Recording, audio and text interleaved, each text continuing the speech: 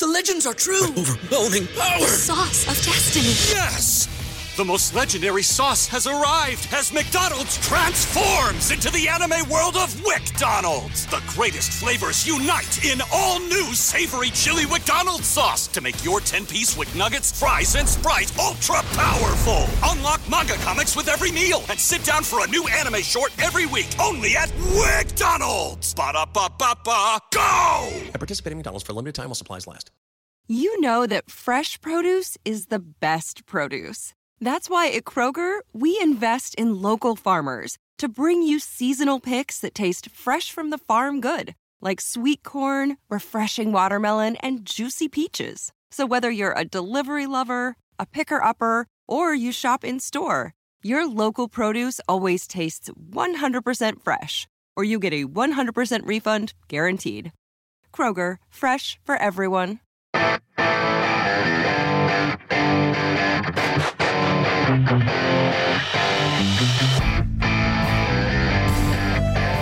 Hey now, it's Brace for Impact, and I'm your host, Mike Gilbert, and I'm on the road this week. I am doing a podcast in my pickup truck, which is something I've never done before, but hey, we all gotta learn on the fly.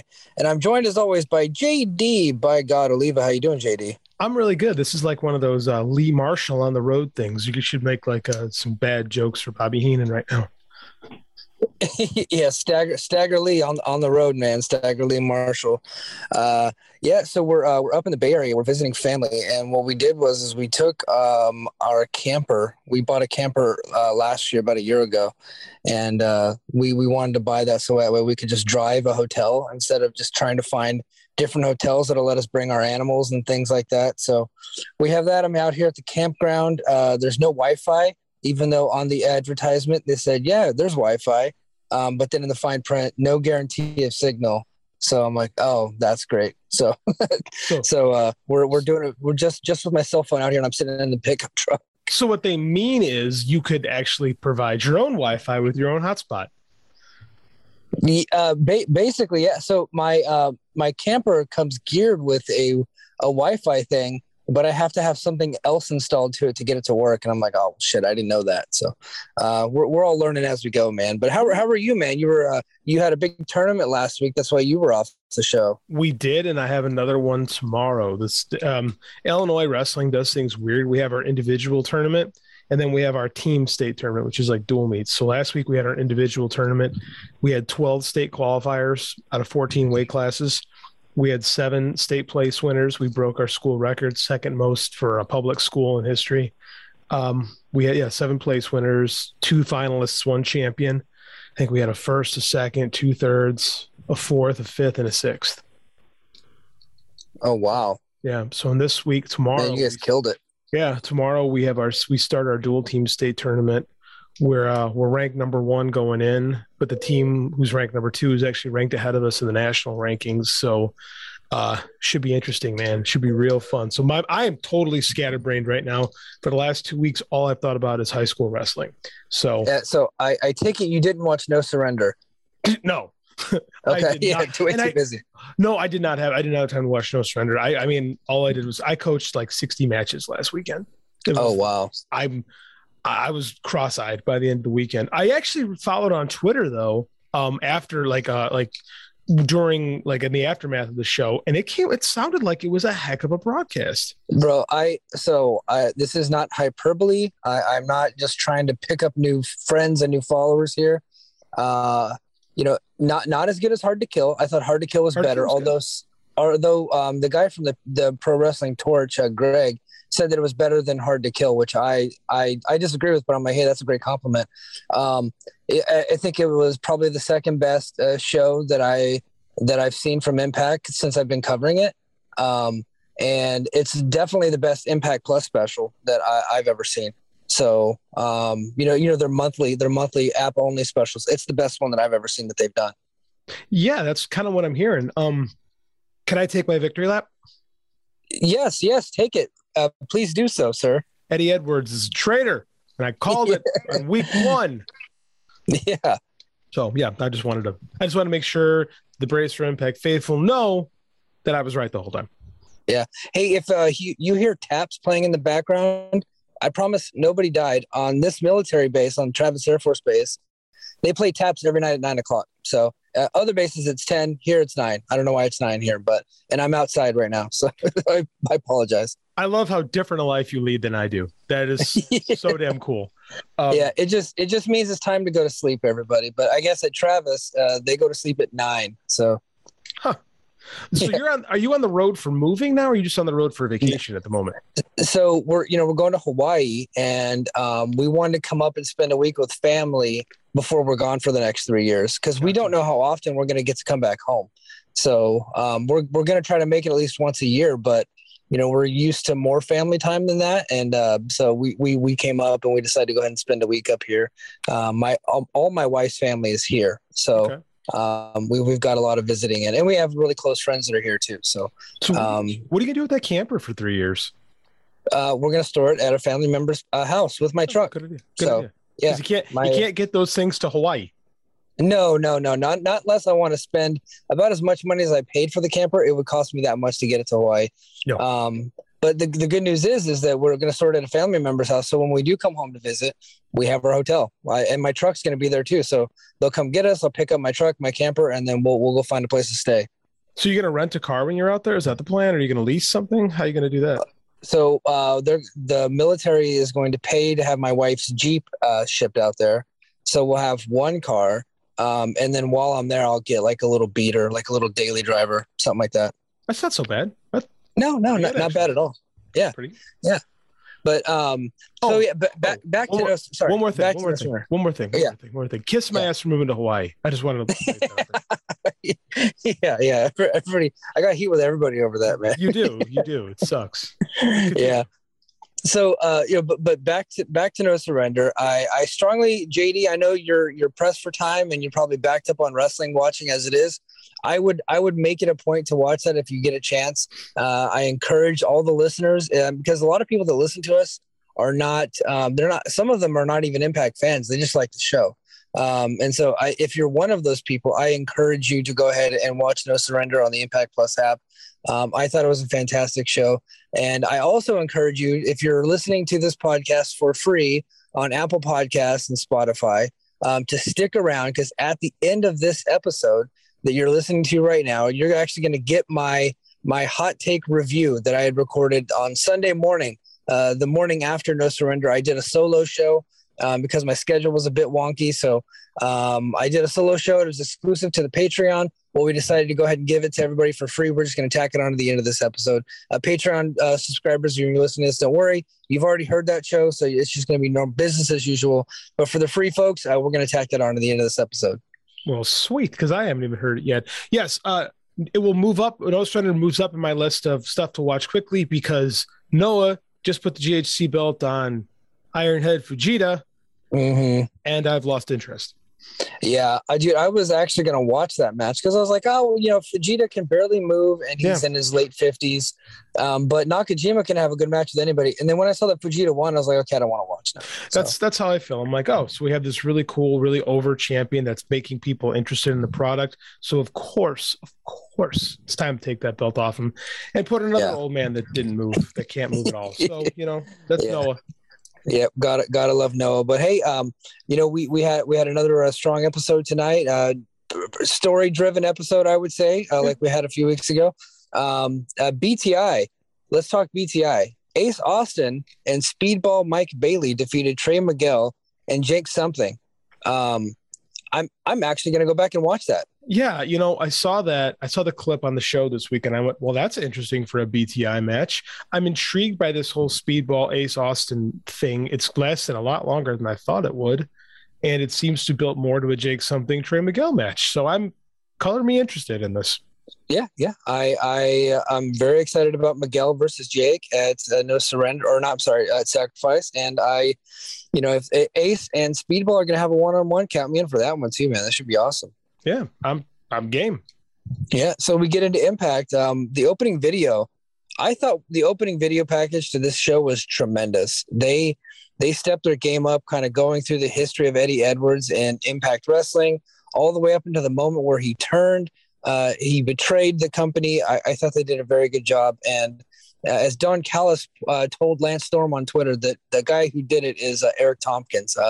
Lance Storm, who works for Impact, quote tweeted the video and said, "I don't know who did this, but it's very good." And Don Callis goes, he goes, "His name is Eric Tompkins, Stormbot. Learn the people you work with." So I thought that was pretty funny. To be fair, Lance just got there and probably hasn't had a chance to meet everybody yet. And the man lives in Calgary, dramatic pause, Alberta, Canada. So cut him some slack. Right. Well, yeah, I just think Callis is always, roasting Storm on Twitter. It's always pretty fun. So. That is all Callis does on Twitter anymore. Yeah, because apparently he's not in wrestling anymore. He just roasts people on Twitter. What is he doing right now? Is he just... Well, Omega's out for the foreseeable future, so he's just chilling, I guess. You heard that Wrestling Observer interview with him and with Kenny, Dave, and Garrett, right? Oh, yeah, very good. Yeah, very good. Very good. Kenny's messed up, man. Yeah, he's going to be out for a while. Mm-hmm. Impact World Champion Moose comes down to the ring to open the show. Moose had defeated Morrissey at No Surrender. Again, very good match, so please go out of your way to watch that one. Moose talked about being the most dominant champion, improving it month after month, but after No Surrender, everyone was just talking about Eddie Edwards. Eddie Edwards is getting more shine than Moose. Moose said that it was him that made Edwards relevant to begin with, and if not for the beating he gave him at Turning Point, Edwards wouldn't have changed. He said the same was the case with Josh Alexander. Mentioned him there. That's going to be a theme in this show. And he said the same was for Matt Cardona, who turned heel on Jordan Grace. And while he was addressing W. Morrissey, Heath, of all freaking people, I didn't get it. Heath came out. And then he said that Edwards joining Honor No More was no joke. Now they have a serious problem. And basically, Heath was just mad that that Moose was not taking this whole thing seriously, only thinking about himself and not being the leader that the company needs. And so he is challenging Moose so that way he can become the leader of Impact Wrestling and become the champion there. So thoughts on the opening segment? Segment was fine until Heath showed up, and then I stopped caring. And then it continued as it went. I mean, I'm sorry. Heath's fine for a mid-card performer, but I mean, like, can I take this seriously at all? Like, I mean, so I saw someone in the chat saying this is just more of Scott protecting Moose. And okay, I'm fine with that. If you're going to make it the main event for the show. Yeah. Right? Or next week on Impact. Like, if you're seriously trying to draw my interest, that's what a draw is. You draw interest, you draw money. And if you, I have zero interest in that as an actual draw. Like, not even a little bit. No, Impact would never, like, this is like when Hulk Hogan would wrestle like Sika on Saturday Night's Main Event. Like, you knew there was no hope of that ever happening. Like, this is. Yeah, you just wanted to see Hulk do the leg drop on somebody. That's it. And then there's going to be an angle afterwards, and you were curious as to what the fallout was. Like, this is, I can't express how not interested I am in this. Yeah. So, and somebody was like, well, maybe they're building up Heath, and I'm like, when's the last time he's got a win? No. Honestly, I don't know the last person he beat in a singles match. I really don't know. I'm not trying to be a jerk. He returned to Bound for Glory. He returned to Bound for Glory. At Turning Point, him and Rhino lost to Violent by Design, and then I haven't seen. I couldn't tell you one singles match he's had since then. No. So, and I get what Heath is trying to do, right? I get what Heath is, upset with Moose and not being a leader, but what makes him think that he can be that leader, and what makes Scott D'Amore think that's a good idea to put this guy in the match? Maybe. Hey. Zicky Dice got a world title shot, a few weeks ago on the show. On the show, right? So maybe it is this, but this is a show that people are paying for, right? And I get that it's probably on the small, the lower scale of importance because it is 2 weeks after the other one, and we're really just getting the road to Rebellion going on. I get it, but when people are paying money, in my opinion, there's no such thing as a throwaway show. So, and your world title should be protected. If you didn't have a match for him, don't have him have a match. Rhino would have made more sense in this spot. Oh, to me, Chris Sabin or Rich Swann both have victories over Moose. They make more sense. Yeah, Chris Sabin actually makes the most sense in my opinion. Yeah, or Swann, because Swann's former world champion. I could see either of those, but Heath. I mean, come on. Heath. Yeah. Well, and what they're doing is they're telling me that this company has no baby faces right now. Also true.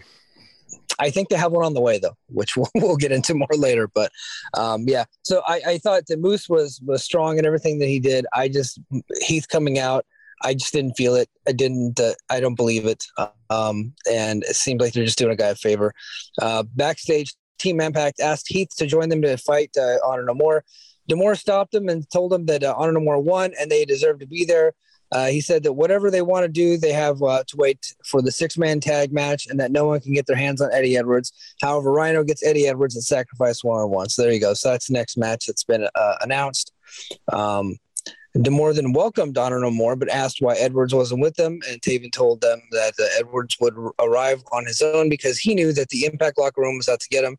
Moose approached the group and threatened them to not get in his way, nor come after the Impact title, or there will be problems. And then D'Amore said he was disappointed that Moose didn't have a problem with Honor No More. So he booked Moose versus Heath for Sacrifice. So that was a lot to happen in just a couple-minute period, all in backstage segments. But there you go. Scott gets really worked up about people fighting backstage, right? Except for the people that actually fight backstage.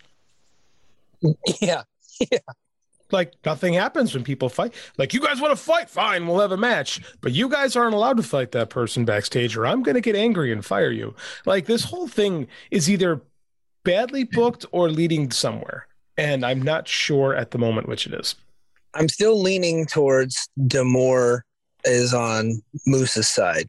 I am too, because, like, it's hardly a punishment booking him in a match with a guy who hasn't won a singles match.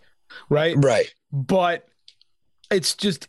it's time to shit or get off the pot with this, in my opinion. Like, I think we've beat this out long enough. Let's go somewhere. Yeah. Let's move. I think we need to hurry up and get Alexander's visa issues squared away, like ASAP. Well, lots going on in the world right now. Visa issues might become, so. Yeah. We don't want to get into all that.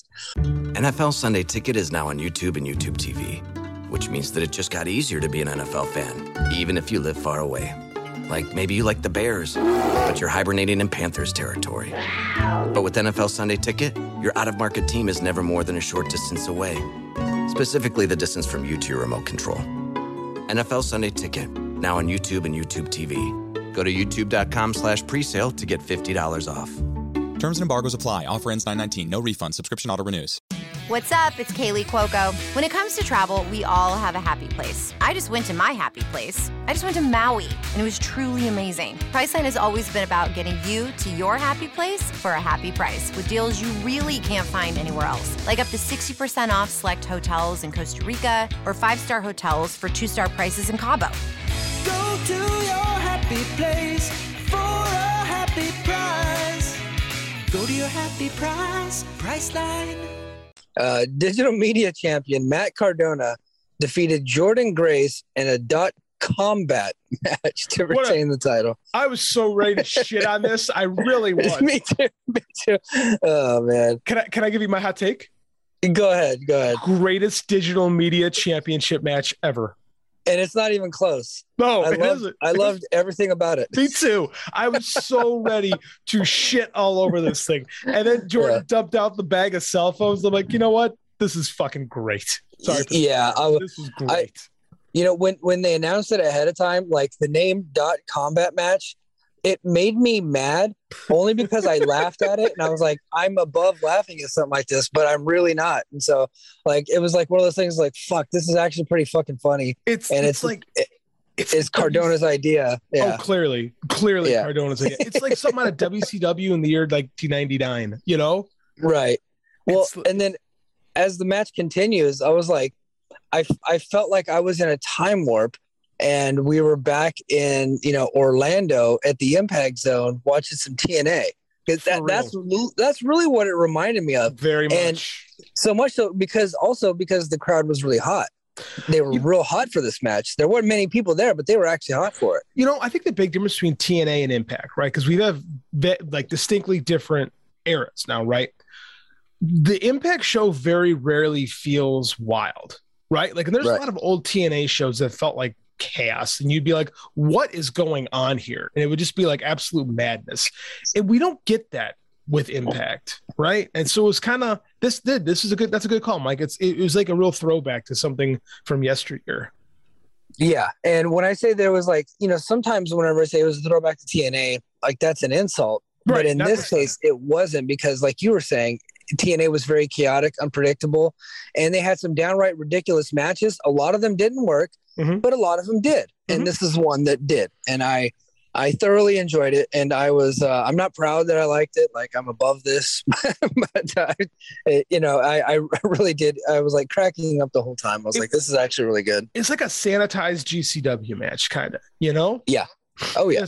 Like, yeah, no, I agree with you. Like TNA, like one thing I like hearing on Jeff Jarrett talk about is how experimental they'd be. They would try things, They're like, they were trying to find their identity, and they would just throw stuff at the wall. A lot of times it didn't stick, but sometimes you get Ultimate X. This isn't Ultimate X, by the way, but no. It was fun. It was stupid. Yeah. Like, and I enjoyed it. I hate intergender. I should have hated everything about this, and I didn't. I loved it. It was great. Yeah, I thoroughly enjoyed it. So we'll go here towards the end. Grace brought out a bag of cell phones, just like they were thumbtacks. But as she did, Cardona attacked her with a computer mouse. Grace managed to block and turn it into a powerbomb on the phones. Cardona came back with a chair. Grace tried to low blow him, but Cardona was wearing a cup, a bedazzled cup that had his logo on it. And then he tried to hit her with it, and she blocked it, and then hit him with another low blow. But this time it worked because his cup was out. Then she took the cup and did a Sacco with the cup, which for a 2 count, this is hard to keep up with. And then Cardona desperately pushed Grace headfirst into the chair. So there's a chair wedged in between the middle and top rope. Threw her into the chair headfirst, rolled her up, had his arm on the ropes, holding the ropes for the pin. He cheated, and he didn't even have to because it was a no DQ. But that's Matt Cardona for you. Good match. I recommend everybody go check this craziness out. I can't figure out what's more insane. The fact that Jordynne Grace bumped for a piece of plastic, like the mouse, like she full out bumped, or the fact that Matt Cardona had a bedazzled cup on his face, like he was a Morton Joe from Mad Max.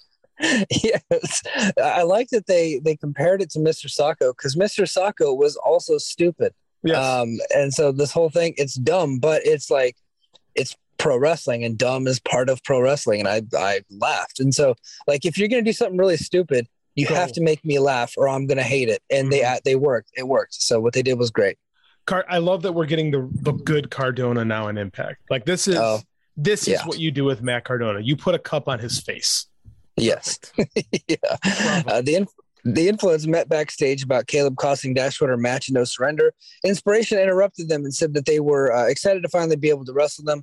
They defended Caleb after Madison Rayne was being rude to him. The altercation ended with Lee slapping Rayne, which Caleb broke up. Rayne challenged Lee to a match next week. So yeah, this was okay. What'd you think? I feel like we've seen the same segment now. I missed last week's show, right? Because I was busy, and I feel like this hasn't progressed at all in like a month now. And I feel like I've seen the same segment multiple times. Like it's time to move this on a little bit. Yeah, they keep postponing the match, but they have it booked for Sacrifice, which is next weekend. So hopefully they get that match, and then they can just get rid of this feud forever. So. Okay, I'm going to make this joke. There's a 33 and a 30% chance that match actually happens at Sacrifice. Yeah. Well, I think that hopefully enough of them have, immunity built up with all the different COVID protocols they've been going through. So, we don't care anymore. Don't you know? Haven't you gotten the note? COVID. Oh yeah. We've moved on to other things. Yeah, that's true. Yeah. Jim Miller interviewed Jake something about losing on BTI against Austin and Bailey. Something was about to answer when Trey Miguel interrupted him and said that they looked well out there and that he shouldn't feel bad. Something told him that he was only disappointed, but he was still focused on the X Division title. And he was double the size of Miguel, size shaming. And he didn't need anyone's pity, only Miguel's fear, and then walked off. I thought something sounded pretty cool here. Yeah, decent promo. Like, it was fine. It worked. Yeah. Brian Myers comes out, and now he's got his own commentary table. Gosh, didn't WWE...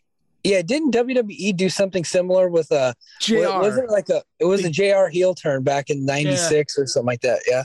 Yeah, they did it with JR. They might have done it with somebody else too. I can't. I think Michael Cole did something similar too, right. I think Cole did something with like similar to this. It's not original, but it's been a while since I've seen it, so I'm okay with it. Yeah. So we got Bhupinder Gujar. He defeated John Skyler in an okay match. The match was fine. I still think this Gujar kid looks pretty good. I think they oversell him on commentary a little bit. Like he's got something, but they make a really big deal out of him for being okay. It's because I think they're trying to build this kid, but if they're gonna build him, then he doesn't need to be going 10 minutes with John Skyler. Go 3. Who hasn't won a match on this show, I believe. No, and he, Skyler, he's built like a fire hydrant. He seems like a wrestler from 1974. He does. You know what I mean? Just kind of a shorter, chubbier guy, but it's still a good wrestler. Don't get me wrong. I'm not trying to, I'm not trying to shit on the guy, but no, he's not a star. He's there to get beat up, and so Gujar should have just destroyed him if they're trying to build the guy. Mm-hmm. But so I thought Myers was he was pretty funny on commentary because he was so bad. The show. They would cut to him and he would just do these stupid one-liners, and then they were like, "All right, thanks for that, Brian Myers." I thought the whole thing was pretty funny. Gujar won with the spear off the middle rope, and then suddenly Morrissey walked out, went straight for Brian Myers, took out Skyler on the way. But then when he went to chokeslam Myers on the table, Skyler made the mistake of helping Myers, allowing him to escape and becoming Morrissey's victim to a BQE through the table. So we now have to rebuild Morrissey, because I know you didn't get to watch. Morrissey and Moose had a hell of a match, man. It was like a Roman Reigns Goldberg match, but for like 15 minutes. Just tons of intensity, just big move, lots of hard strikes, and then of course Moose comes out with all the athleticism that you don't see in the Goldberg and Roman Reigns matches, with all the crazy moves that Moose can do, especially the stuff off the top rope. And so I'm glad that it looks like he might be sticking around, and they're going to try to rebuild him. Let me tell you what I loved about this. I thought that Skyler took one hell of a bump to the table, and what made that work to me was the fact that there was so much stuff on the table. So when the table collapsed, all this shit just went flying, and it reminded me of when Bret Hart went through the table. Right. Oh, yeah. It was one of the first times we saw that in mainstream pro wrestling in a long time. And dude, you want to know how sick I am? That was Survivor Series 1995, and Diesel did it, right? Yep, 100%. I wasn't going to get into the details, but you are spot on, 100% correct, my friend. Everything before 2000, my memory is perfect. Anything after that, it's all dead. Amen. There's a reason for that. Because a lot of the stuff after 2000 was bad. No, So, but what I loved about that was how they kept the tarp on the table, right? They kept the black drape on it, and all the stuff went flying in the monitors, and it was very similar to this here. So we're used to table spots, but we're not used to table spots with lots of shit on the table, and it looked really cool tonight. I'm like, man, that was a memorable table spot. I really liked it. So kudos to them on that. Yeah, I thought the whole thing was good. Steve Macklin cut a promo that he didn't care about what Edwards had to say. But he had a problem that for weeks he kept putting the blame on Macklin that he was the traitor. He challenged Edwards to a match next week. I don't know that we're actually getting that match. We'll see. Oh, that would be bad. Yeah. I don't know that. I don't know that he actually challenged him to a match. I think he said he's just gonna confront him next week. So we'll see. That. I totally read that as a match. Okay. I don't know. It says it right here in Garza's report that he challenged him, but what I saw was that he was going to confront him next week. So we'll see. Maybe there is a match. I don't know. I haven't seen anything announced though. Maybe there's a match. Well, we'll look into it. AAA Reina de Reinas champion Deonna Purrazzo defeated Lady Frost to retain her title. So she did her champ challenge.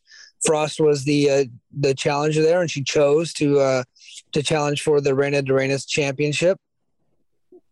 And so we'll go to the end here. Frost rolled Purrazzo, but the ladder kicked out, rolled into the Venus de Milo, and tapped out Frost for the win. This is her second defense of the Reina de Reinas title. So, or Reina de Reinas, title. AAA women's title. It's so much easier. Just AAA women's title. What's this other stuff? Come on. But anyway, I thought this was a good match. I like Lady Frost. If I had one critique of her, it's like, hey, if you're gonna sell a knee injury, don't then do a bunch of handspring flippity doodads after your knees hurt, and then go back to selling it. Just don't do that shit. Just fight with your hands, lady. But other than that, I thought it was a good match. Got to get your shit in, right? We got a lot of people that still think that. One critique I had was I think it takes her a long time to set up that moonsault from the apron. It looked like Deonna was waiting and was like, "Come on."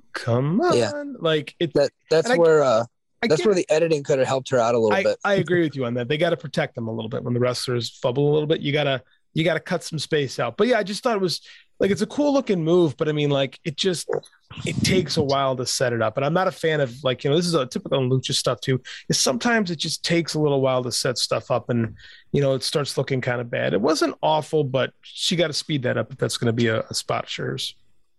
Yeah. But otherwise, I thought a very good match. Yeah, and then after the match, Giselle Shaw comes down with the most ridiculous sunglasses I've ever seen in my life. She had like a chain dangling down in front of her face. It looked like the chain should have been behind her head to keep the glasses on her head, but that's not what it was. I don't know. Doesn't everybody have like a chain in front of their face that they talk? I mean, I don't know. I don't get Giselle Shaw right now. I'm not on board with this 100% as at the moment. That's, I missed last week, so I'm not 100% sure what we saw from her then, but so far I'm like kind of on this. Maybe when she gets in the ring and she's awesome, I'll change my mind, but so far, you missed her match last week, which I thought it was pretty incredible. Really? Okay. Well, yeah, that's on me then. Yeah. And Kevin Ely. Oh, you know what? I'm sorry, I forgot to say this.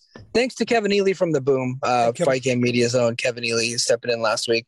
He agreed. He thought it was fantastic too. So,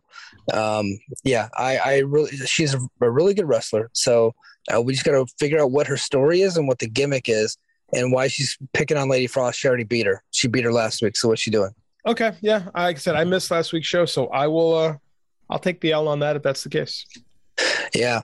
Buried in the mid card is a very good Jay White promo backstage about his upcoming match with Alex Shelley, who, as a lot of people know, was his mentor in Ring of Honor. I guess Jay White was like his understudy there whenever he was on excursion. Mm-hmm. He said that his upcoming match with Alex Shelley is going to be strictly business, nothing personal. He said the same thing about turning on the Guerrillas of Destiny. It was nothing personal, but they just didn't measure up to his standards for the betterment of the Bullet Club. And he said that he was the best leader the Bullet Club ever had. Anderson and Gallows kind of promo about being the best tag team ever and saying the Bullet Club originals, and that the Bullet Club just didn't seem right without them in it, and now all is well in the world. And then they were interrupted by Eric Young and Violent by Design and said that the whole deal that they had when they were going to take out the Bullet Club was to get a shot at the tag team titles. They had a deal, but because they're under new management now, the Good Brothers said they're under new management and you're not getting the title shot because Jay White nixed that idea. And then suddenly the GOD show up and then there's a big brawl. And it looks like Violent by Design and GOD are on the same side here. Yeah. It's funny. You mentioned earlier the lack of depth of the babyface department. And the last time I watched Impact, which was 2 weeks ago, Jay White cut one hell of a babyface promo. Oh, yeah. So, of course, then we turn him heel, which, again, it makes more sense. He's going to be heel. He's heel in AEW. He's heel in New Japan. I get it. But it just made me go, interesting. Yeah. I was like, I kind of like that he was a babyface in Impact. But I guess if you want to keep the synergy with the other brands, then you want to turn him heel or keep him heel. Because when he came in, he was actually attacking. He was attacking some of the undercard guys. And so he started off heel, but they knew that he was going to get cheered anyway. Mm-hmm. And so it's like, okay, we'll lean into this babyface stuff, but we gotta have him do something bad to where we'll so we can get some boos. But I'm really looking forward to this Alex Shelley match coming up. It's going to be really good. I'm very excited about it. It's very Ring of Honor-y, so I'm happy that we're going to get that here. Yeah. What do you think? So I mean, this Honor No More stuff and Eddie Edwards totally on this show outshined the Jay White GOD stuff. But when you go to, social media and like wrestling circles, because there's so many New Japan fans, the GOD getting kicked out of the Bullet Club was the bigger story. What are your thoughts on that? I think that's just a disconnect from the traditional Impact fans and the baseline IWC, if you will. New Japan is very popular in the circles that we travel in online, right? Like everyone we know is talking about New Japan. Even when the company's down, we're talking about New Japan. They don't talk a lot about Impact, right? And I think a lot of people are missing how great this I don't know more feud is. So I agree with you 100%. I think that I don't know more has outshined Bullet Club tenfold since coming in. I've said that on this show, but here's what Bullet Club brings to Impact, which is good: eyeballs, attention, and investment. There's previous investment from the social media wrestling world at large that you're pulling into Impact by just having Jay White and Bullet Club, and that's only good. Like, hopefully everyone else gets on board with what else is going on in the company. Yep, totally agree. Jonah defeated outlandish Zicky Dice. Zicky has his own theme song now. It's actually pretty good. Jonah also has a theme song, and I don't think it's very good at all. But boy, did I get slammed when I said that. I got a lot of heat for that. I was like, I didn't think. Yeah, I'm with you. It just sounds like a bunch of muttering. Yeah, but he hit he beat him with a power bomb, and then after the match was over, he hit him with the tsunami. And then backstage, Gail Kim was pissed, told Jonah to stop attacking people after the match, and then Jonah asked for a real competition. So Gail Kim booked him against PCO at Sacrifice. That should be pretty interesting, actually. I'm on board with that. Two monsters going at it. That should be a lot of fun. Hey, is Zicky ever going to win a match, and does it hurt the character more if he does?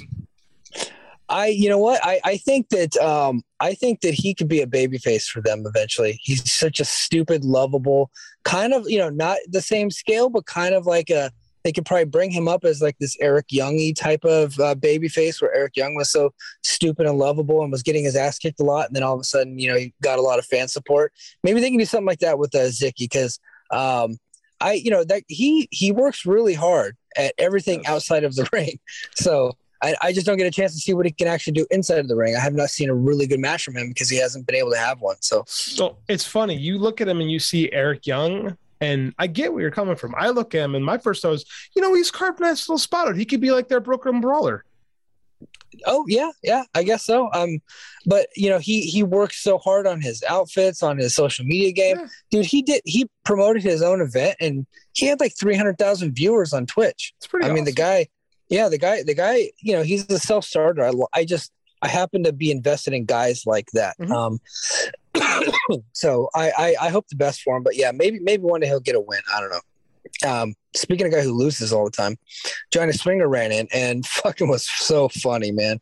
He ran after Kim and cut a promo that Jonah wasn't going to make it to Sacrifice because he wanted Jonah in a rematch since he had been training with Bill Dundee, because Bill Dundee's Australian. Showed him the Australian rules wrestling.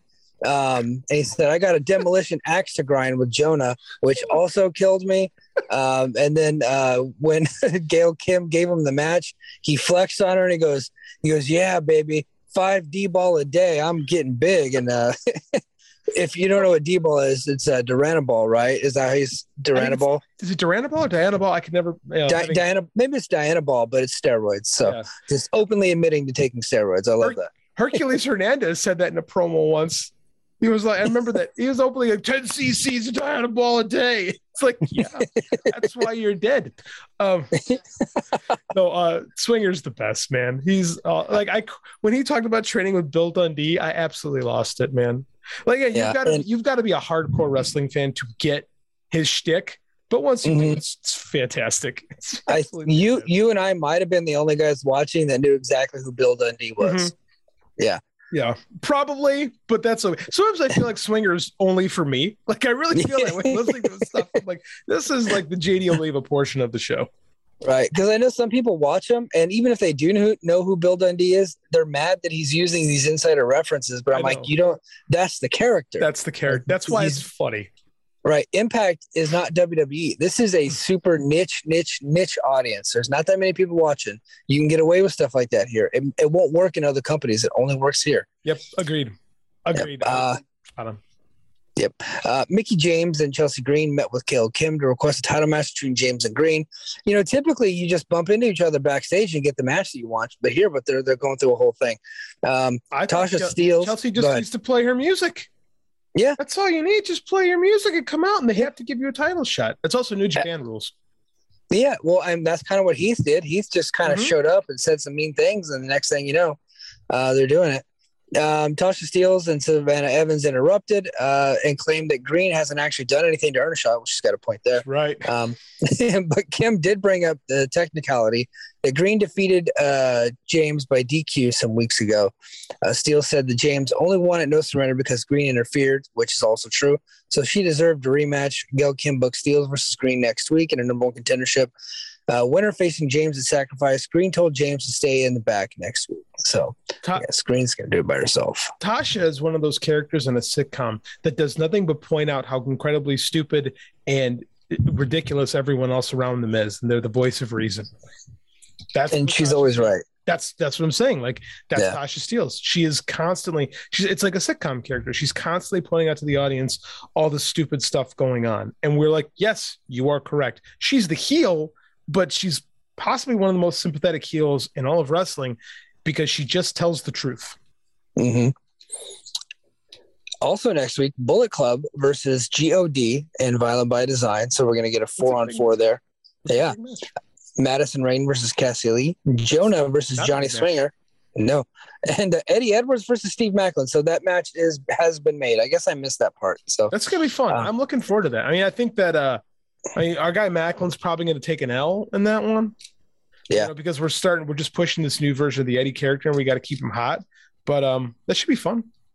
I would have reversed. I would have had Eddie Edwards fight Rhino on TV next week and then have Eddie Edwards versus Macklin at the pay-per-view. My personal opinion, poor Rhino's barely moving right now. And to his credit, Rhino is still over with the audience because a lot of people actually recognize him, right? He's he's famous to wrestling fans. So they love the guy, but that guy is moving around pretty slow right now. So I feel bad for him. Brothers had better days.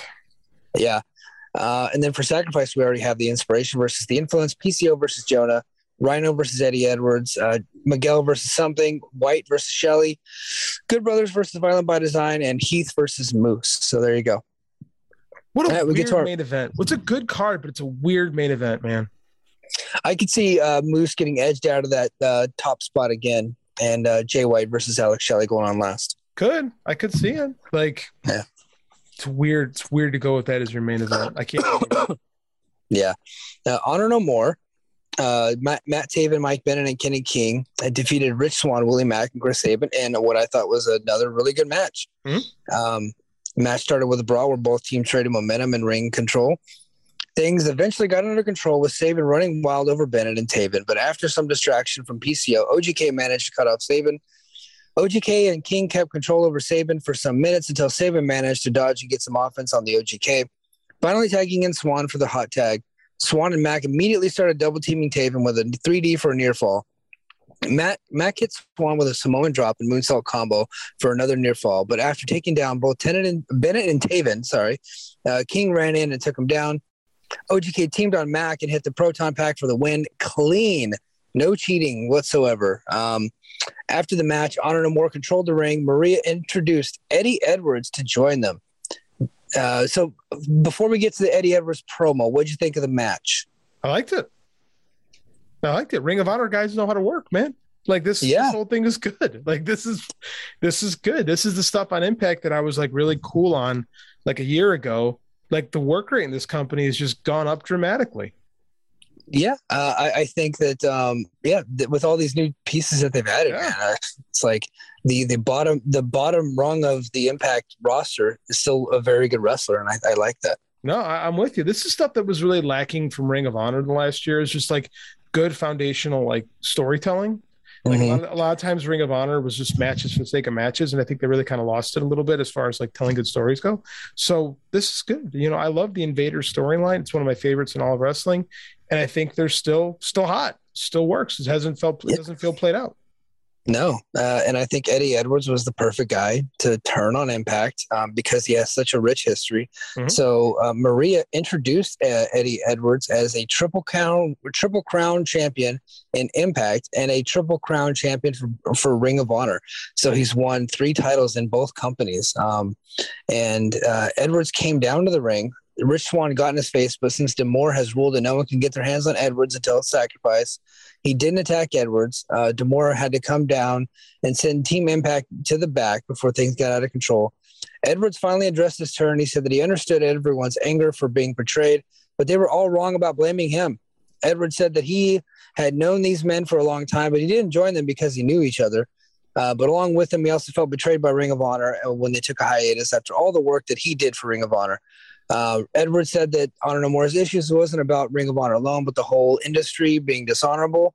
He said 2 years ago, D'Amore and Impact started allowing people from outside the company to join Impact, but instead of benefiting Impact, they gave Kenny Omega a title shot, and Rich Swann failed to defend the company and allowed Omega to take their title.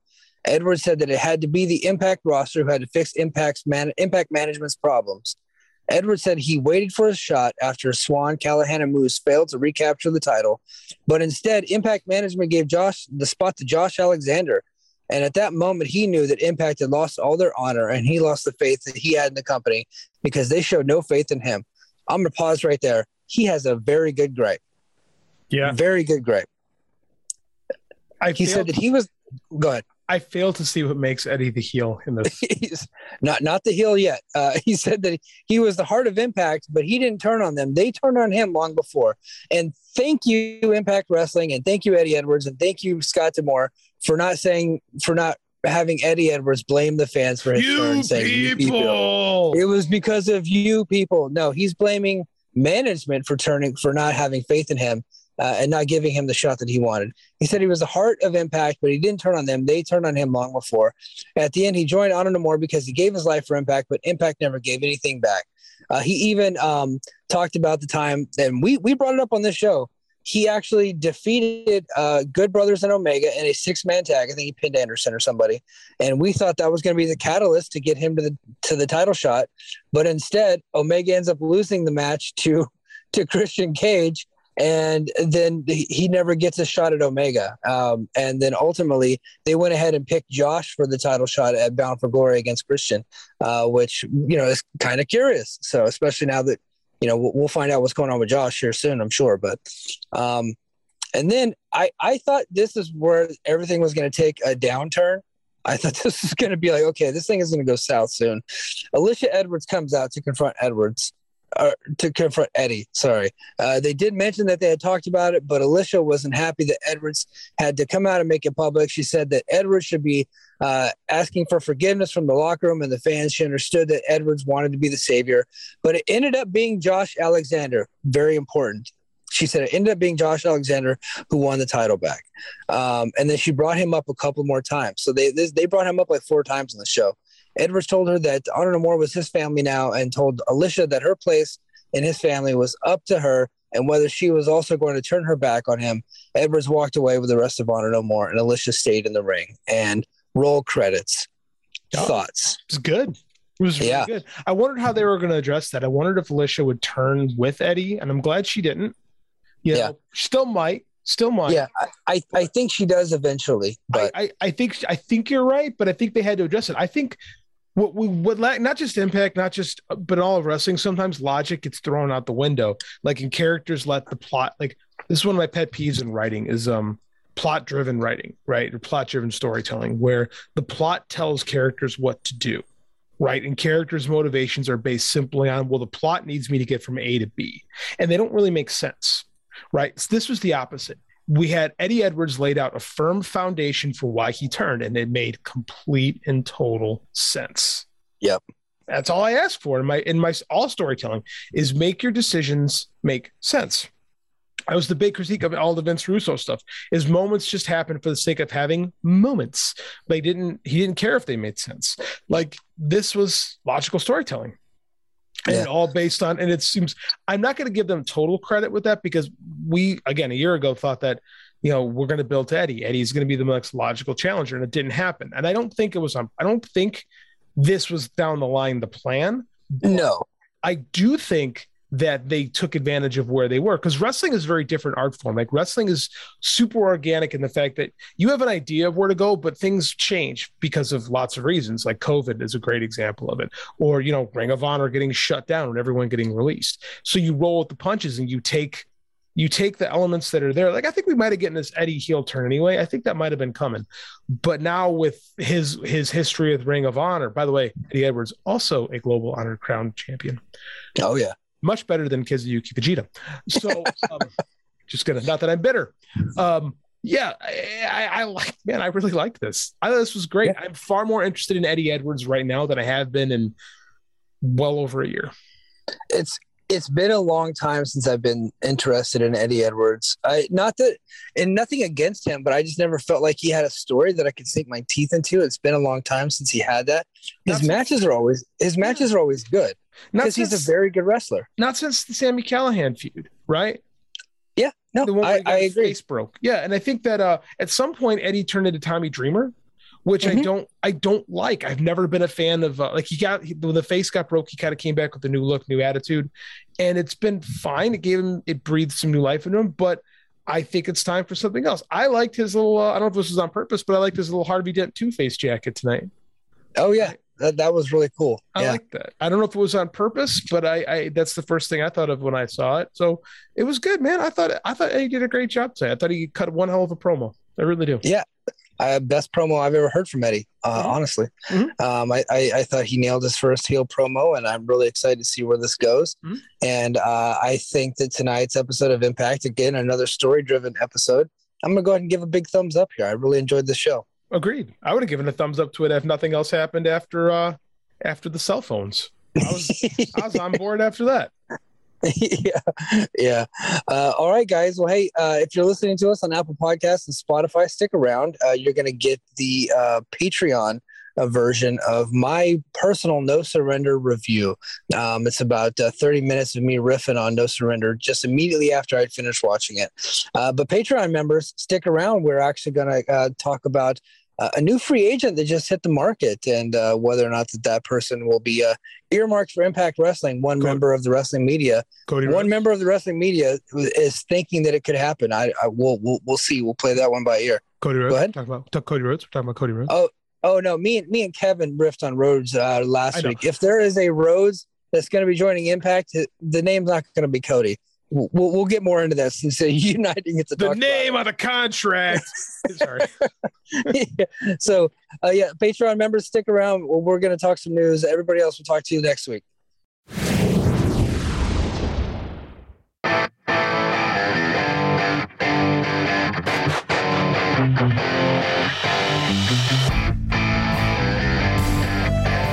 Hey now, it's Brace for Impact, and I'm your host, Mike Gilbert. And we're going solo on that ass, but it's still the same. We're talking Impact Wrestling's No Surrender. We had a very, very, very good show tonight. We had top to bottom, I would say, good to great matches. Nothing was really bad on the show. I think there was one match that didn't really live up to expectations. Really one bad finish on the show. We had two really, really hot angles, one of which the Jay White turning on the Gorillas of Destiny. That one is kind of setting the wrestling world abuzz, man. That's a huge Impact. That's a huge New Japan angle that's playing over on Impact Wrestling, which really goes to show you that the relationship between New Japan and Impact is extremely strong right now. That's quite impressive considering, not that long ago, New Japan wanted nothing to do with them. They wanted nothing to do with Impact whatsoever, but now we got, New Japan stars all over at Impact TV. We have New Japan on Access TV following Impact, and then now one of the bigger angles that New Japan has had in a while, which is incredible. The Gorillas of Destiny, which has been a staple in the Bullet Club since forever, man. And now they're out of the Bullet Club. And then we also got the big turn that a lot of us saw coming, with Eddie Edwards turning on Team Impact and joining Honor No More. It looks like he's going to be the leader of that faction. On TV, they made it so obvious that at one point we thought that maybe that wasn't going to be the case. Maybe it was going to be somebody else. I think some people thought that maybe it would have been Steve Maclin that would have done the turn. I think they were looking at him. Some folks had named like Ian Riccaboni somehow was getting thrown into this, that maybe he would be somehow, orchestrating all these hit jobs and these people getting laid out in the back. But no, it was Eddie all along, which is what we originally had thought. And I know some there was actually like only one person that I saw online in the media space that was even remotely disappointed in that. I think everybody else rather enjoyed it. Sometimes, and I told JD this, and sometimes the most obvious answer is the best answer. The most obvious angle is the best angle, and I thought this was the absolute best way to go. I really like how it played out, and we're gonna go ahead and get into all of that. So the show started off with the countdown to No Surrender. It was X Division champion Trey Miguel. He defeated John Skyler in a non-title match. Pretty good match. People were still kind of filing into the building at this point. And then we got Havoc with Rosemary defeated Tennille Dashwood with the Influence. This one was, if you didn't watch it, don't worry about it. Don't go back and try to figure this one out. I'd go ahead and just pass that one on up. But as far as the crowd goes, our friend from the Fight Game Media Facebook group, Brady Childs, he actually was there in the crowd tonight. Impact was holding a contest that if you went to this local pizza establishment called Moe's Pizzeria and took a selfie there, then you could enter a contest to win free tickets. Now they held this contest I think like a week or two ago, and nobody really got in on it. I think one person actually replied with a selfie at that pizza place, and so Brady was like, well, screw it. He was able to get over there. And he went to the pizza place, he took a selfie and showed Impact, and then they never got back to him. And I just remember he DM'd me. I was like, dude, just go, bro. Just go, just walk in. This show did not sell well. There were still many tickets available right up until showtime. And I was like, just go, and they'll probably just let you in. And sure enough, he went. He told the guard that that he entered this contest, and they said, "Oh yeah, go ahead and come on in." And they didn't even ask for any kind of proof. So that's how well this show sold. They had some problems because it's Carnival Week there in New Orleans, and a lot of people are just focused on just drinking and partying and doing all the different festivals, and I'm sure they got live music everywhere. And the Hilario Center is in a suburb of New Orleans, so it actually would take, if you lived in the city, it would take you quite a bit of time to get over there because of all the bad traffic that's going on right now, because there's so many people in that area. So they didn't really sell tickets well, but they were able to fill up the venue quite a bit. He said that it looked pretty good for the most part. They did block off some sections, but on television it looked really good, and then the crowd was hot for everything. So kudos to Impact for being able to fill in all those seats. And I know that they gave away a lot of tickets for the TV tapings that's coming up tonight. So they're taping the next 2 weeks of television tonight, and a lot of that's gonna be papered. But what that means is that I think a lot of it's gonna be full if it has a lot of the same people that were there tonight, and I hope that they are just as loud as they were last night. So should be a fun couple of episodes coming up here of Impact. But so Chapel Hart, they are a country music trio, 3 singing girls. They opened the show. They have been doing some shows with Mickey James. Mickey sings with them a lot, so they're her friends. They opened the show, they sang the Star Spangled Banner. That was kind of nice. Impact doesn't really do the national anthem stuff very often, so it's kind of cool to have that little change of pace. And then we got the opening match. It was Jake Something defeating Chris Bay, Ace Austin, and Speedball Mike Bailey to become the X Division #1 contender. I loved this match. This match was just nonstop. It was a complete sprint, old school TNA X Division opener. I don't think that you could have asked for a better match to open the show. Just tons of fun, and Jake Something, man, getting the win. And what that tells me is his contract was expiring this month, and there has been no announcement made, and I have not seen any of the members of the media post this. But I mean, you have to wonder, since he won this match and now he's the #1 contender, he has to be re-signed, right? I mean, it makes sense. He just beat Chris Bay on television 2 weeks ago, and now he's winning here. It makes all the sense in the world. He has to be re-signed. I couldn't really explain it any other way.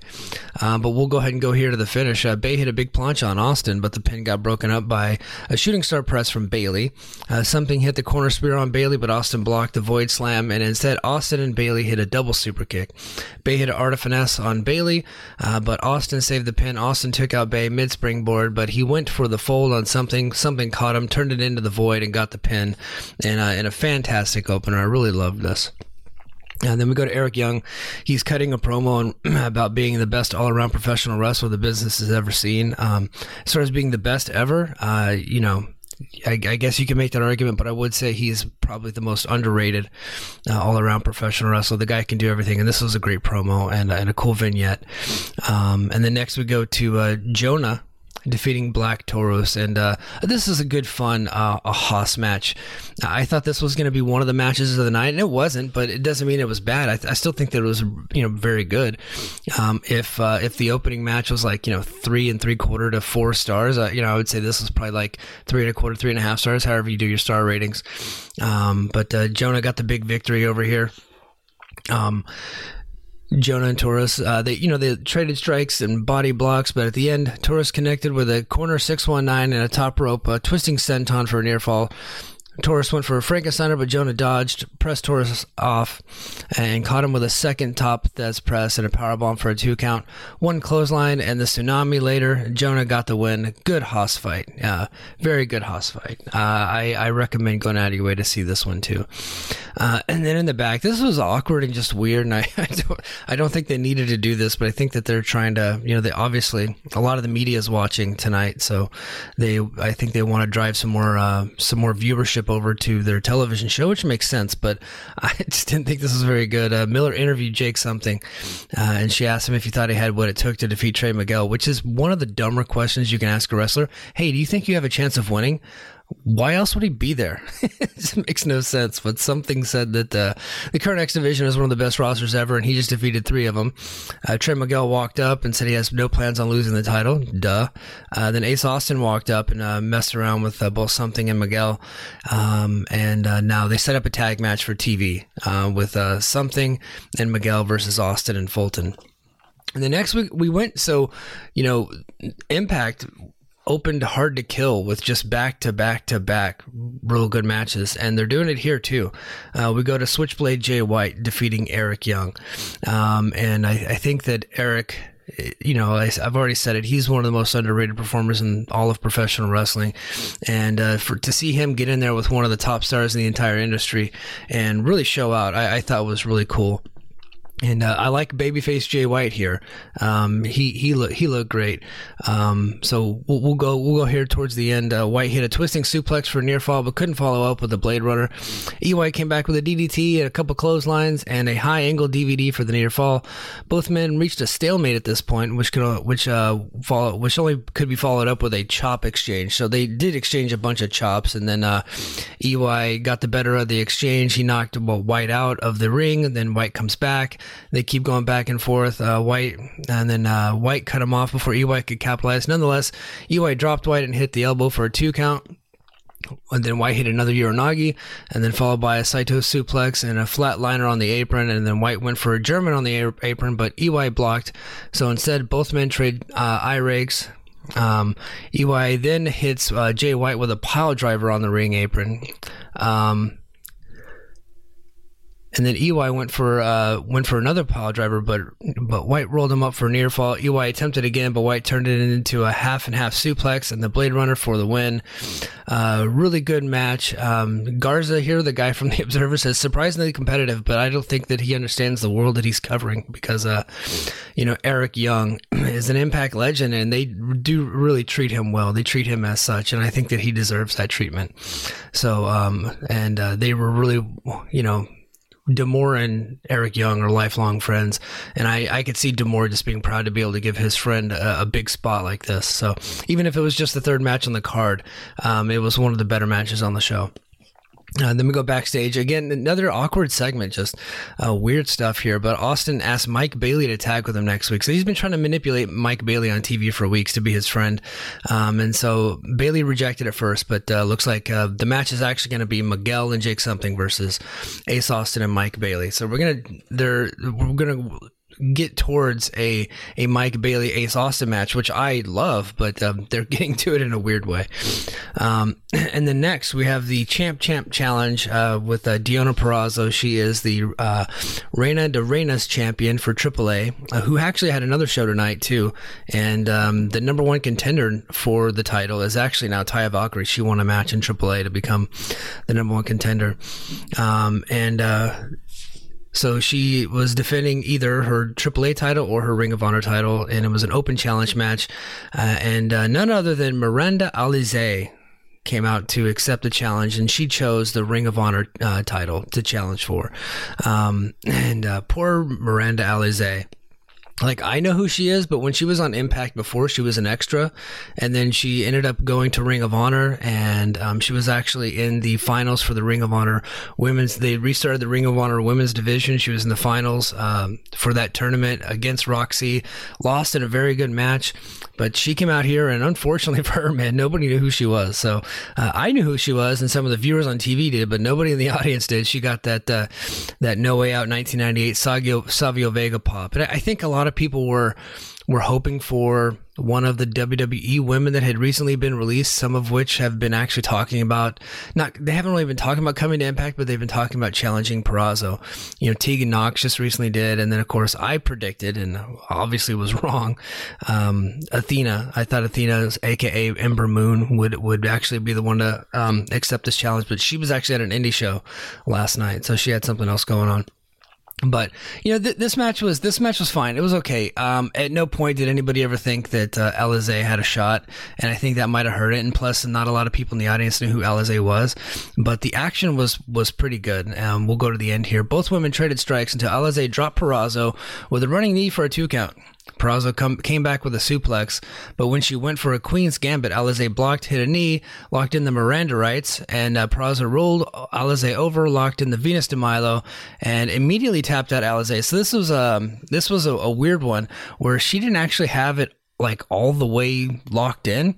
She had the one arm trapped, and then she was going for the second arm, and as she was going for the second arm, Alizé just started tapping. So I thought that was strange, but it was a good match though. Then we go back. Miller interviewed Chapel Hart about being there supporting Mickie James, and then Mickie James comes up, and then Chelsea Green approached them too. James offered Green another shot down the line once she's done with steals. So I said, you know, this week on our show, Brace for Impact, that all of this stuff, even with Tasha Steelz, this stuff between Chelsea and Mickie, it's all leading towards a Chelsea and Mickie match, and we're going to get that eventually. And then next, we go to the Impact Digital Media World Champion, Matt Cardona, defeating Jordynne Grace by DQ. And I talked about a disappointing match, and this was a personal disappointment for me. Not that the action in the match was bad or anything, but the DQ just rubbed me the wrong way. Impact has been better at not doing a ton of DQs lately. They're not like WWE bad, but I just felt like this spot, they didn't need to do it. And I know they want to do another match with Grace, and so that's why they did it. But you know, maybe they could have had, you know, a match on television, not in the main event or anything, but had a match on television where they played this angle, and then it could lead to one of these bigger events like a No Surrender or like a Sacrifice, to where they actually, you know, can finish this feud. But they're going to get one more match out of this. So. But the crowd was really into it, man. The crowd was into both these folks. Cardona's over as hell, man. And Jordynne Grace was super, super popular, super babyface. They worked well together. They have actually really good chemistry. At one point, what really impressive is Jordynne Grace hit a deadlift suplex. Not a German, but it's just like a normal suplex, a deadlift version on Cardona. And Cardona, man, is a horse, dude. That dude is huge. And so for her to be able to do that was incredible. But Cardona tried to block a dive with a chair like the first match, so a call back to the first match, but instead Grace kicked the chair onto Cardona. Grace went to use the chair, but the referee took it away, and her emotions allowed Cardona to take her down once again. Now it was Cardona who had the chair, but after the referee didn't do anything, Grace low-blowed Cardona and got herself DQ'd.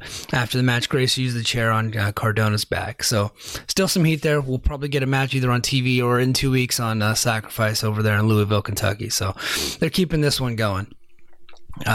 Jim Miller interviewed Tasha Steelz about her upcoming match. Steelz said that she's always been confident, and she did her really, really funny Southern voice. That was pretty good. She's always really good at that.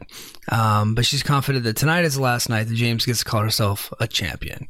And then suddenly they're interrupted by someone who screamed for help after finding that Eddie Edwards, the aforementioned Edwards, had been taken out. So this is where they started to plant the seeds. This was the final seed being planted. Eddie is no longer going to be in the match, so they're going to have to find a replacement. Impact World Tag Team Champions, the Good Brothers, defeated the Gorillas of Destiny to retain the titles. This was a big match. I've been wanting to see this match for a long time. I called for it like a year ago. I had been predicting that it was going to happen, and if you predict something so long enough, eventually it might even come true, and I think that's kind of what happened for me. So Tama Tonga dropped Anderson with a rolling thunder and a plancha, but only got a 2 count. There was some miscommunication when Chris Bay came down and distracted the referee, but instead distracted Loa, who ate a chokeslam by Gallows, and then suddenly Jay White sneaks into the ring while the referee's being distracted because Tonga Loa was outside, so he's checking on Loa, who had just gotten chokeslammed because he was being distracted by Chris Bay.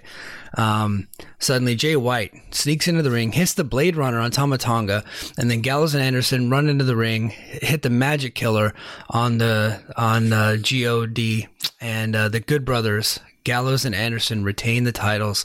And then after the match, Jay White, Bay, and the Good Brothers give the 2 sweet as they're standing over Tama Tonga's broken body, and the Good Brothers are actually standing like they put a foot on him. It was pretty crazy. Just a hell of an angle. The match was good. The Good Brothers have been phoning it in for like the last year, I would say. Like ever since they lost the titles to Finjuice and then they got them back, there has really been nothing interesting about them. And I think now there's something interesting because, it looks like we're going to have Jay White on TV more. And they're with the Good Brothers. The Good Brothers are always better when they're part of a faction, and they can be heaters for an incredible heel, and Jay White is that. And then I like young Chris Bay being aligned with him. I like this version of the Bullet Club. I really dug the angle, kicking out GOD, and obviously we're gonna get a good blood feud going between the Good Brothers and the GOD. That will probably cross over into New Japan as well. I could see them going over into New Japan as things start to open up a little bit. Hell, in California, they lifted our mask mandate in our county. You can just go to the store now, no mask. So, and this is California, man. So we're really strict over here. So, hopefully Japan opens up soon, and they can have matches in both companies. I think that would be awesome. Next, we got the Knockouts champion Mickie James defeating Tasha Steelz. This was a good match. I have not been impressed with any of the work that they've been doing on TV recently with this feud, but I really did. I enjoyed this one. The only thing that I really didn't care for, but it wasn't too egregious, was the interference. So we go back in the ring. Steelz has the upper hand, but James tried to fight back and got some offense in before Steelz once again dropped her with a kick. James came back with strikes and failed to see if it was she came back with strikes, and then she low-blowed Steelz, which, if you're a guy, gets you disqualified, but sexism at play. Girls get to do it, no problem. But after a couple of clotheslines, James had Steelz down for the top rope Thez press for a 2 count. James took out, so Savannah Evans gets up on the apron. James took her out, but the distraction gave Steelz the opening for a cutter. And then Chelsea Green ran down and brawled with Evans. Both women teased their signature moves, but after some back and forth and O'Connor roll attempts, James got a clutch on Steelz and got the win. Good match, but I didn't think that we needed the interference. Chelsea was actually on the ring, and James threw Steelz into Chelsea, and that's how she ended up getting the roll up for the win. So it's clear that Tasha was becoming an afterthought here, and that's what I don't like about it. They could have just had a match and let him tear down the house, and then on TV continued the Chelsea Mickie stuff. I didn't think that you needed that here, but I know that they feel like that's their money. That is Chelsea versus Mickie, and it looks like Chelsea's going to become like this obsessed fan, which is a story they tried to play out in WWE, but they never could get it done. They ended up dropping the whole thing, so that's going to be playing out here at Impact, and so should lead to something coming up at Rebellion. I'm guessing anyway. Now we go to Impact World Champion Moose defeating W. Morrissey to retain the title. Brian Myers joined commentary. I gotta say, I loved this match. It wasn't the match of the night. It wasn't the best match of the night. But if I'm giving out star ratings, I'm going 4 or higher on this one. I love the big hosses. These are 2 big hosses. And when you get with the big hosses, a little bit of sloppiness, but I think that's okay. Because they made up for it in drama and action. It was kind of a WWE style world heavyweight title match. And what I mean by that is they were hitting finisher moves like early, like Moose really early into the match actually started hitting his lights out. So he landed an early 2 surprise lights out early in the match. But then Morrissey ended up rolling out of the ring, and they brawled all around the ring. They had some table spots and all kinds of action. And then Moose, just his athleticism was just on full display here. The match finally, so after they brawled around the ring and they went through some tables, match finally went back into the ring where Morrissey went for another BOE, but Moose reversed into a Rana and a drop kick. They exchanged chops and went back to clotheslines. Moose did a really weird flip off the clothesline. So when I said sloppiness, I think that it was supposed to be an attempted reversal, but it got jacked up. It still looked cool. So Moose came back with a third lights out, but Morrissey was under the ropes, and then Morrissey hit the BQE, but Moose also had his foot under the ropes. Moose blocked another BQE, went for a jumping superplex, couldn't capitalize for the pin. So this was cool. So they were like up on the ropes. He was going for he was going for a top rope suplex, right? But gets blocked, and then Morrissey gets all the way up onto the top ropes, and then this is where Moose does his super like springboarding, getting all the way up there, and then they're both like these two huge monsters, both standing on the top rope, and then they do the superplex and for a near fall. But then afterwards, Moose kipped up, hit a fourth lights out, and got the victory. It was chaotic. It was awesome. It was just my second favorite match of the night. Easy, my second favorite match of the night. And Moose looked incredible. And Morrissey, for his part, did too. I thought this was, like, whoever put this match together, I thought did a really good job. Despite some of the sloppiness, and people are saying that Moose might have been hurt early, and that could have led to some of it, but I just thought everything was great. I don't mind a little bit of sloppiness with the big guys, man. It doesn't have to be a dance. It doesn't have to be so choreographed. I thought it was great. And then we go to the main event, which is my match of the night. Not because of the angle that played out, but man, this was just nonstop action. Just everybody hitting big moves, all kinds of big moves to the outside, big moves on the inside. Great storytelling. Honor No More played awesome heels, except PCO. Whatever he does, he gets cheered, man. But I thought he looked great in the match. And so we didn't even get to this, but Willie Mack returned, and he ended up replacing Eddie Edwards, which is funny because he was actually booked for the AAA show last night, and he no-showed that one, or there was obviously a scheduling conflict, and he was here at his real job, which is Impact Wrestling, but AAA, I guess, had him advertised. I talked to Lucha Blog about that, and we made the joke that he just kind of forgot which company he was supposed to be working for, and he was a surprise partner. He was supposed to be a surprise partner in AAA, but he ended up being a surprise partner here in Impact. And so this is where the angle hits. So after like tons of big moves, everybody hitting the dives to the outside. At one point, this was really cool. At one point, Willie Mack and Rich Swann were being held on the ring apron, right? So their heads are exposed onto the ring apron, and they're being held by OGK, and then PCO went to the top rope and hit his flipping senton onto both of them. And then OGK pulls them out to where they're dangling off of the apron by their feet, right? And they're being held up. And then Vincent hits another flipping senton on top of them. And I thought Vincent was really cool. He's a great character. I love that guy. But after all that, Macklin accidentally took out the referee after King tossed him into the referee. The match will continue with everyone hitting dives on each other, one after another. PCO dropped the reanimator on both Mack and Swann, which is what I just talked about, followed by Vince's Red Rum. And at this point, everyone is out on the floor. Then a brawl exploded. PCO, of course, hit a PCO salt and took everybody out. The referee is still down. So the referee was, I think he got shot or something. but like Macklin, hit him, knocked him out to the outside, but he was in a coma for a while. Back in the ring, wrestling logic, back in the ring, Rhino went for a gore, but Maria protected Bennett, and then suddenly Eddie Edwards ran down with a kendo stick, and this was the big, the moment that he came out with the kendo stick, you knew exactly what's happening. He's hitting Maria with it, and Rhino's cheering him on, and then of course Rhino goes to gore Maria, and then Edwards just smashes Rhino instead. Edwards turned on Team Impact, then he takes out everybody with a kendo stick, and allowed Kenny King to pin Rhino for the win. Great match.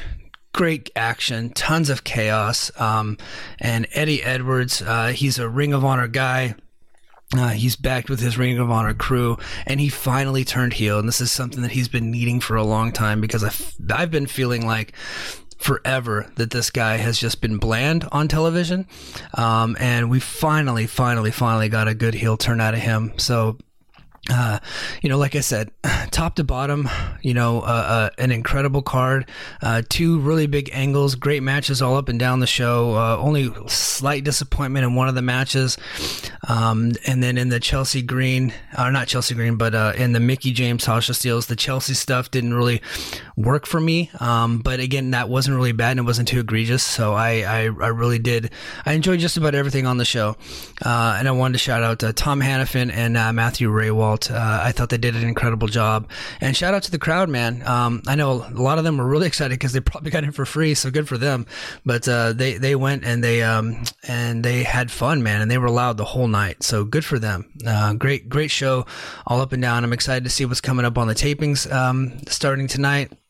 I'm hoping not to get any of the spoilers, but what can you do? Sometimes that just happens. But hey, until we meet again, folks, thank you for listening. I apologize, JD's not here. He is on the road with his wrestling team. I know they kicked some ass there in their wrestling tournament on the road, so good for them. He's got a bunch of good kids over there, and he's a great coach too. So shout out to JD and his wrestling team, and shout out to all of our Patreon faithful, the BFI chat. Shout out to all the homies that were chatting along with me there during the show last night. And I'm glad that everybody enjoyed it. And until next time, mahalo.